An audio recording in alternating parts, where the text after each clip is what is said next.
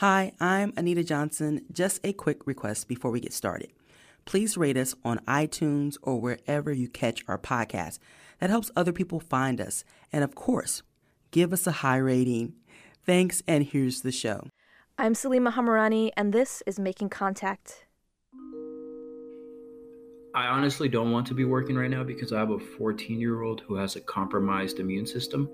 Not everyone's been able to stay home during the COVID-19 pandemic.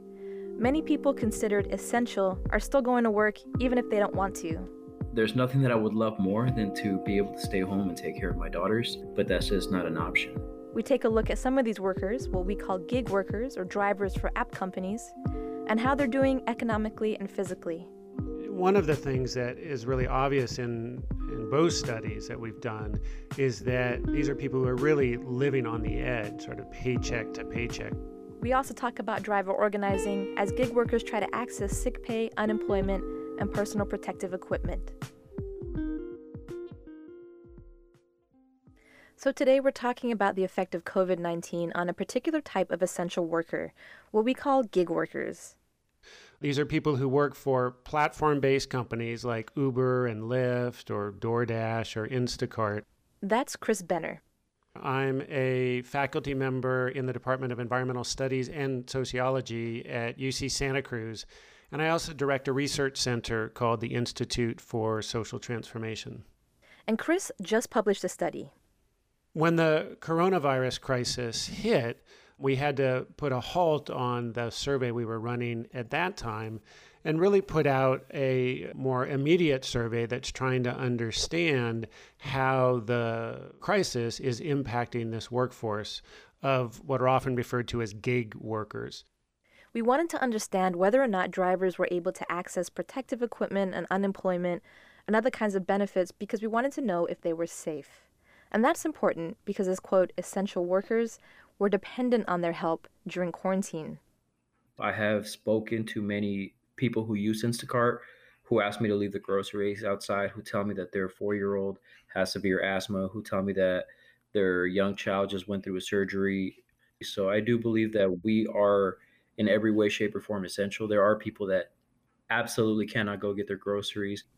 And that's George Gonzalez. At the moment, I am an Instacart shopper, so that makes me a gig worker. And I was formerly doing Uber. I still do a little bit of Uber Eats on the side. We met with George, virtually, of course, to talk about his experiences as a delivery driver. And together, Chris's study and George's personal story tell us that the situation for gig workers during COVID-19 is, well, kind of dangerous for a lot of reasons. Let's start with the study. So, Chris, tell me about how you gathered information. Was it through known drivers groups or online?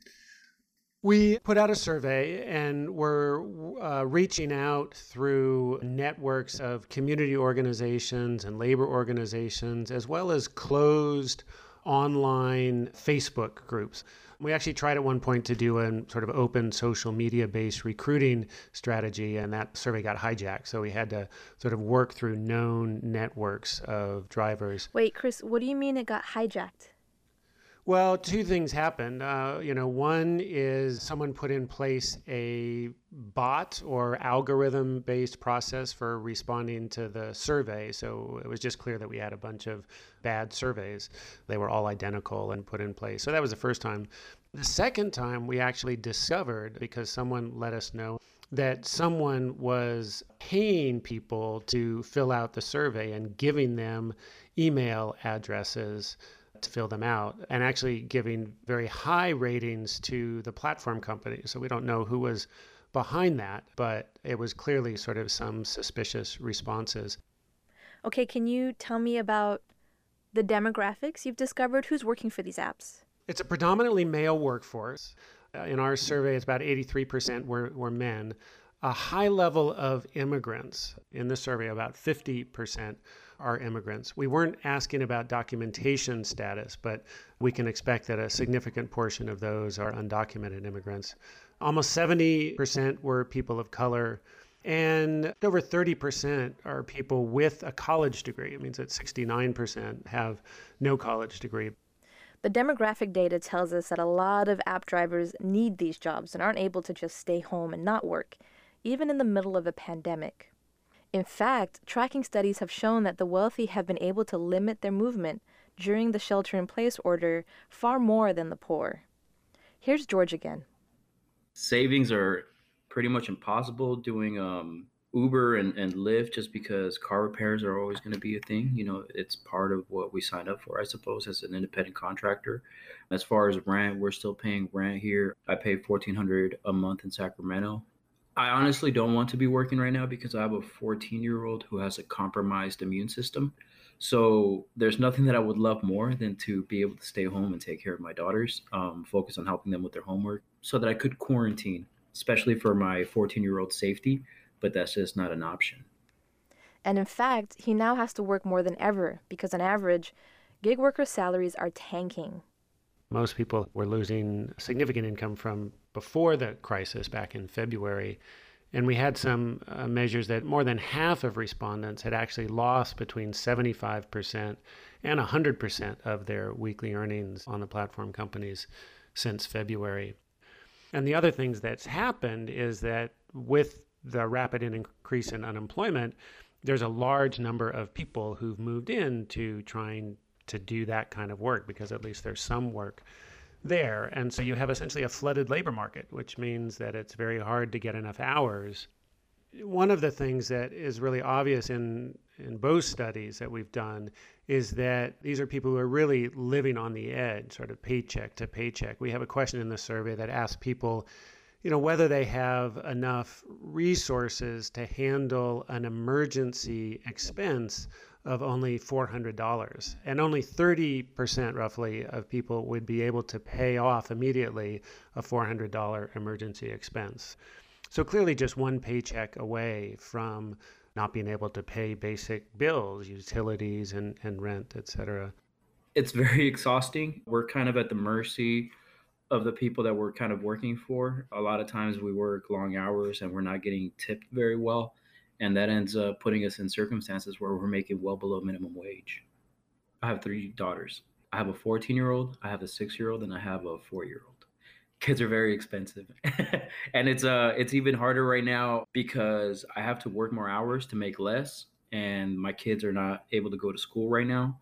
So just finding the time to help them with their homework, having to pay for more food, all of this is going down at a time where I'm making less than I've ever made, I think. I have no money. It's been a very difficult circumstance. Going to food banks is something that I never really foresaw in my future, and there's no shame in it, but it's definitely something that my family has counted on. There's a lot of things right now that are not getting paid. But it's not just the fact that gig workers aren't earning enough that's making their lives difficult at the moment. They also don't have benefits. Benefits which on paper exist, but in actuality are extremely difficult to access. Large portion of people have no health insurance either, about 17% in the most recent survey, and another 32% are only getting health insurance through some kind of subsidized system through Medi-Cal or Covered California. So even before the coronavirus hit, they're clearly vulnerable. And in general, independent contractors are not eligible for unemployment insurance. Now, with the passage of the Federal CARES Act, independent contractors became eligible for unemployment insurance. But in our survey, we still found quite a number of people who had stopped working and were having a hard time getting unemployment insurance. And, what we've seen is that, nationally over the last 5 weeks, more than 26 million people have filed for unemployment insurance. It's a completely unprecedented scale of jump in that. And many of the, online application systems have been completely overwhelmed. And if they're working and have some income, well, then they're not eligible for unemployment insurance. So they're really in this tricky in-between space that makes them very vulnerable in the current context. Filing for unemployment seems like a heavy tackle. It's taking a lot of people a long time to get their income. I know that numbers are not guaranteed. And furthermore, there's a long wait to get it. Uber is just one of those difficult things that make it very hard when applying for any kind of help because we are independent contractors. So maybe that's lack of knowledge and I have to take accountability for that. But I also don't feel as though these platforms make it easier on us. I don't feel like they do a good job trying to navigate us toward these healthcare options. For George, it's too much of a gamble to try and wait for unemployment or other benefits to kick in. He'd rather work now while he's still able to, even if it's extremely dangerous. I don't want to get backed up. I don't want to start looking for some kind of temporary forgiveness. And then as soon as everything goes back to normal, I have to meet that kind of back payment and continue to make my regular payments. And as it is, it's very scary because once everybody is released back out into the public, who's to say whether or not people are going to want to take Uber? One of the questions we had going into our interviews was how much responsibility the app companies are taking for their workers. And that was also a big question for Chris in his study. Part of what we were asking about in this survey is what kind of protections were they getting from the platform companies they're working for to make sure they're being safe and healthy and that they're making sure the customers are being safe and healthy. And I have to say that was one of the most disturbing parts of that is, consistently people were reporting getting very little support from the platform companies themselves. They were taking some more precautions on their own initiatives around wearing gloves or using hand sanitizer, wearing masks. George, have you contacted the app companies for help with things like masks and gloves? Yes, I have reached out to Lyft, I have reached out to Uber, and I have reached out to Instacart. In all three circumstances, it's become pretty much impossible. Instacart last week finally allowed me to request an order, and that was last Tuesday. And as of today, I still don't have it. So last Friday in Oakland, they were distributing hand sanitizer and masks. I'm in Sacramento right now because there's no work for me in the Bay Area. And I couldn't drive an hour and 30 minutes just to go get hand sanitizer. So I had to pass up on that. So I called and I stayed on the phone for about 2 hours. I talked to 3 different people. And finally, they said, there's nothing we can do regarding getting you a mask in Sacramento. It's extremely hard doing this on our own without any kind of backup from Uber, Lyft, or Instacart. George made light of his situation a lot, maybe because he had to. He joked about not having any money, for example. But this is where I heard him get kind of angry. They're not doing a single thing. Every single thing that happens is me. Every time that I spray my car with Lysol, that came out of my budget. Uber did not tell me to do that. They suggested and recommended that I cover my coughs. But every time that we're looking out for our community, that is something that we're doing out of the kindness of our hearts. That is just not something that Uber is doing for them. Personal protective equipment such as masks, gloves, and disinfectant for millions of drivers would cost a lot of money. But a company like Uber, for example, is valued at least $60 billion. So we reached out to about 10 app companies seeking their comments, but we didn't hear back from them in time. We did, however, go on their websites to check on the new coronavirus updates, and many companies are slowly starting to distribute protective equipment.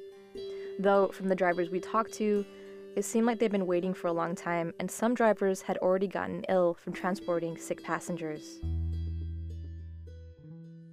So we asked Chris what motivated people in his study to keep driving, but we also wanted to know what motivated them to stop driving, given all the economic repercussions that they face. It's clear that those drivers who stopped working were doing it for essentially 2 different reasons. One is because there were so few jobs available that it didn't make it possible economically to do it. And second is because, of course, they're afraid of getting exposed to the virus. And I should mention that, ride-hailing drivers in particular are particularly vulnerable because they're giving rides to a lot of people who are traveling, so coming in from different parts of the country and international flights and potential exposure to, a wide variety of people. And then they're in an enclosed space, their own automobile. We don't have really any data in the country that I know of that gives a breakdown of infection by occupation. We have some data from health workers, but other than that, really not much. But I think we can assume that a lot of people doing this kind of ride-hailing work certainly are disproportionately exposed and potentially higher rates of infection. And what happened quite early on with the pandemic is the platform companies did announce a COVID-19 related paid sick leave for their drivers. But the restrictions around that made it very hard for many drivers to qualify for that. They had to be certified as COVID-19 positive, either themselves or they could do it in some cases for taking care of family members. But we know with the limits in testing that there are many, many people who have had COVID-19 or have it now, including with very serious symptoms, who are not able to get the tests to verify that. And in that case, they would not be eligible for the paid sick leave. His answer about the rate of COVID infections among drivers stood out to me because I talked to George earlier. And here's what he said when I asked him if he was worried about getting sick. I believe that I probably had COVID. I was really sick in March. So I had a passenger in the car who told me that her coworker had just caught coronavirus and that they had to send him home. So about 3 days later, I started getting a really bad cough and it turned into pretty violent fevers. I checked my temperature, it was 103.7, but it is by far the most sick I've ever been, which led me to sleep in my car for 2 weeks in San Francisco. And I eventually went to the ER. They did not want to test me for COVID because they said, well, it's been 2.5 weeks. There's no point of giving you a test. Now, I reached out to Uber, I reached out to Lyft to see if they were willing to help me get a test. They did not help me at all. The fact that I am at multiple grocery stores, I do about 6 runs every day, 7 days a week. It is very scary. And I'm super afraid of what's going to happen if myself or my daughter were to suffer serious health issues because of COVID. And the fact that very little seems to be getting done in regards to the platforms that make so much money from us. You were just listening to Chris Benner from the Department of Environmental Studies and Sociology at UC Santa Cruz and the Institute for Social Transformation. You were also listening to George Gonzalez, a driver for Instacart and Uber. We're talking about gig work and essential workers during COVID-19 on today's Making Contact. Make sure you keep up to date on our shows and get behind-the-scenes information on our website, radioproject.org. And now, back to our show.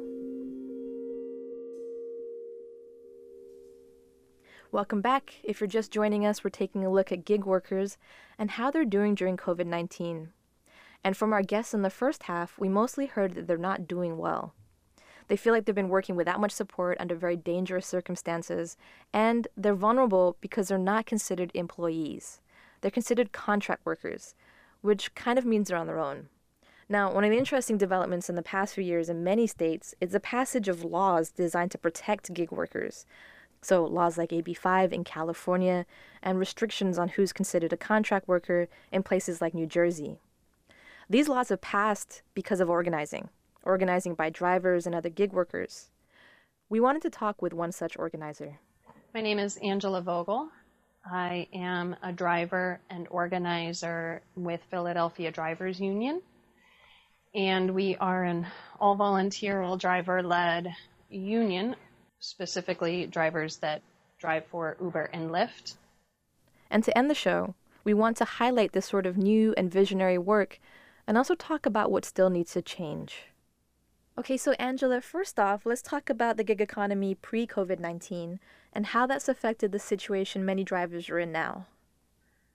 Right, so it's interesting that there's so much more attention now because the uprise of gig work actually happened during our last major economic downturn, post-2008. Even under the Obama administration, there was not enforcement of employee classification. And there was a lot of encouragement, for people to go out and find work despite the lack of good paying jobs. And many, many people turned to app-based work. What's happened with this pandemic is that it has essentially pulled the veil off of problems that were already existing, right? So it took a little sprained finger and turned it into a broken arm. Some states have done better than others in enforcing employment laws. So you take New Jersey, for example, filed a lawsuit against Uber last year saying that Uber owed the employment taxes. So New Jersey, as an example, was many steps ahead of creating the safety net that these drivers deserve. Just their employment tax bill would be $650 million.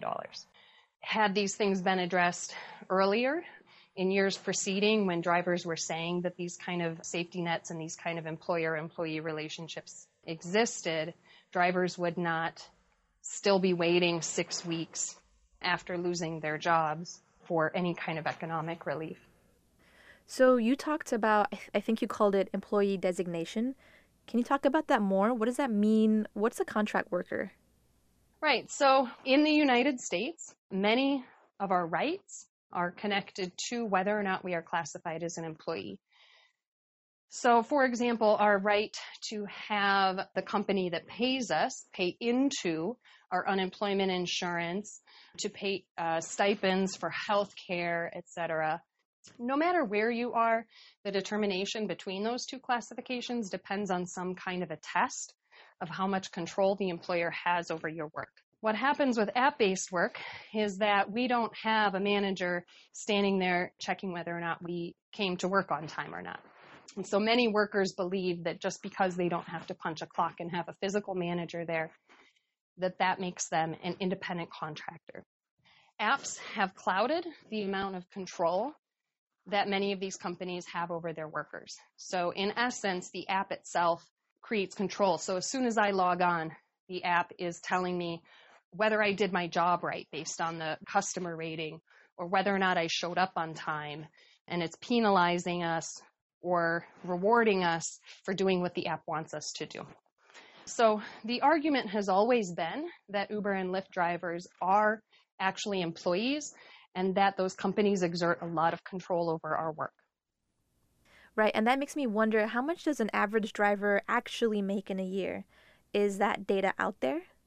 So like we are constantly telling our regulatory agencies and legislators here in Pennsylvania, legislators often use the lack of access to data as a reason why they cannot go to Uber and Lyft and hold them accountable.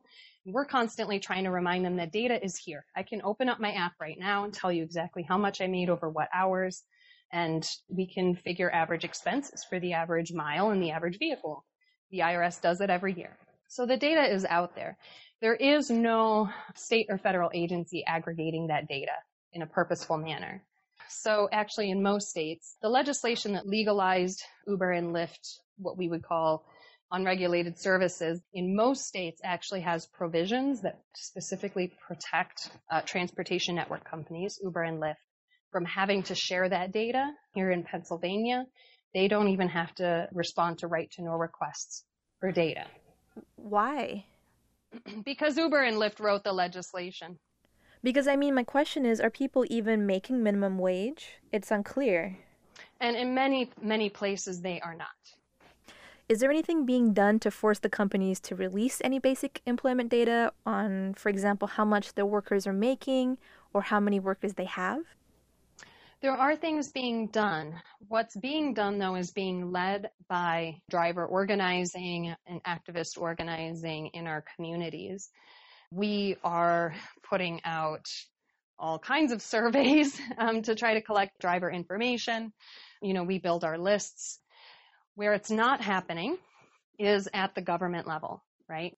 This pandemic unemployment assistance is the very first time that any states have made any effort to collect income data on Uber and Lyft drivers.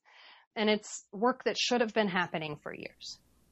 And that's so interesting to me because you mentioned AB 5 and these laws in New Jersey and Massachusetts. And it's becoming very clear that just because a law exists, it doesn't mean it's being used. That's exactly right. And the enforcement has always been the question. And I think that AB 5 really proved that.